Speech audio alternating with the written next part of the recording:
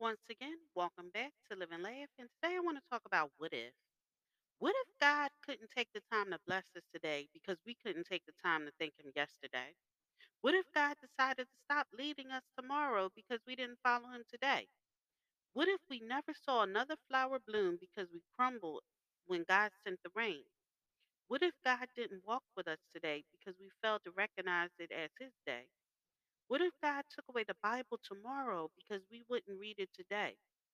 What if God took away his message because we couldn't listen to his messenger? What if God didn't send his only begotten son because he wouldn't wanted us to prepare to pay the price of sin? What if God stopped loving us and caring for us because we failed to love and care for others? What if God would not hear us today because we would not listen to him yesterday? What if God answered our prayer the way we answer his call to service? What if God met our needs the way we give him our lives? What if we failed to pass this message on? Thank you for listening. If you know anyone that could benefit from this, go ahead and share it.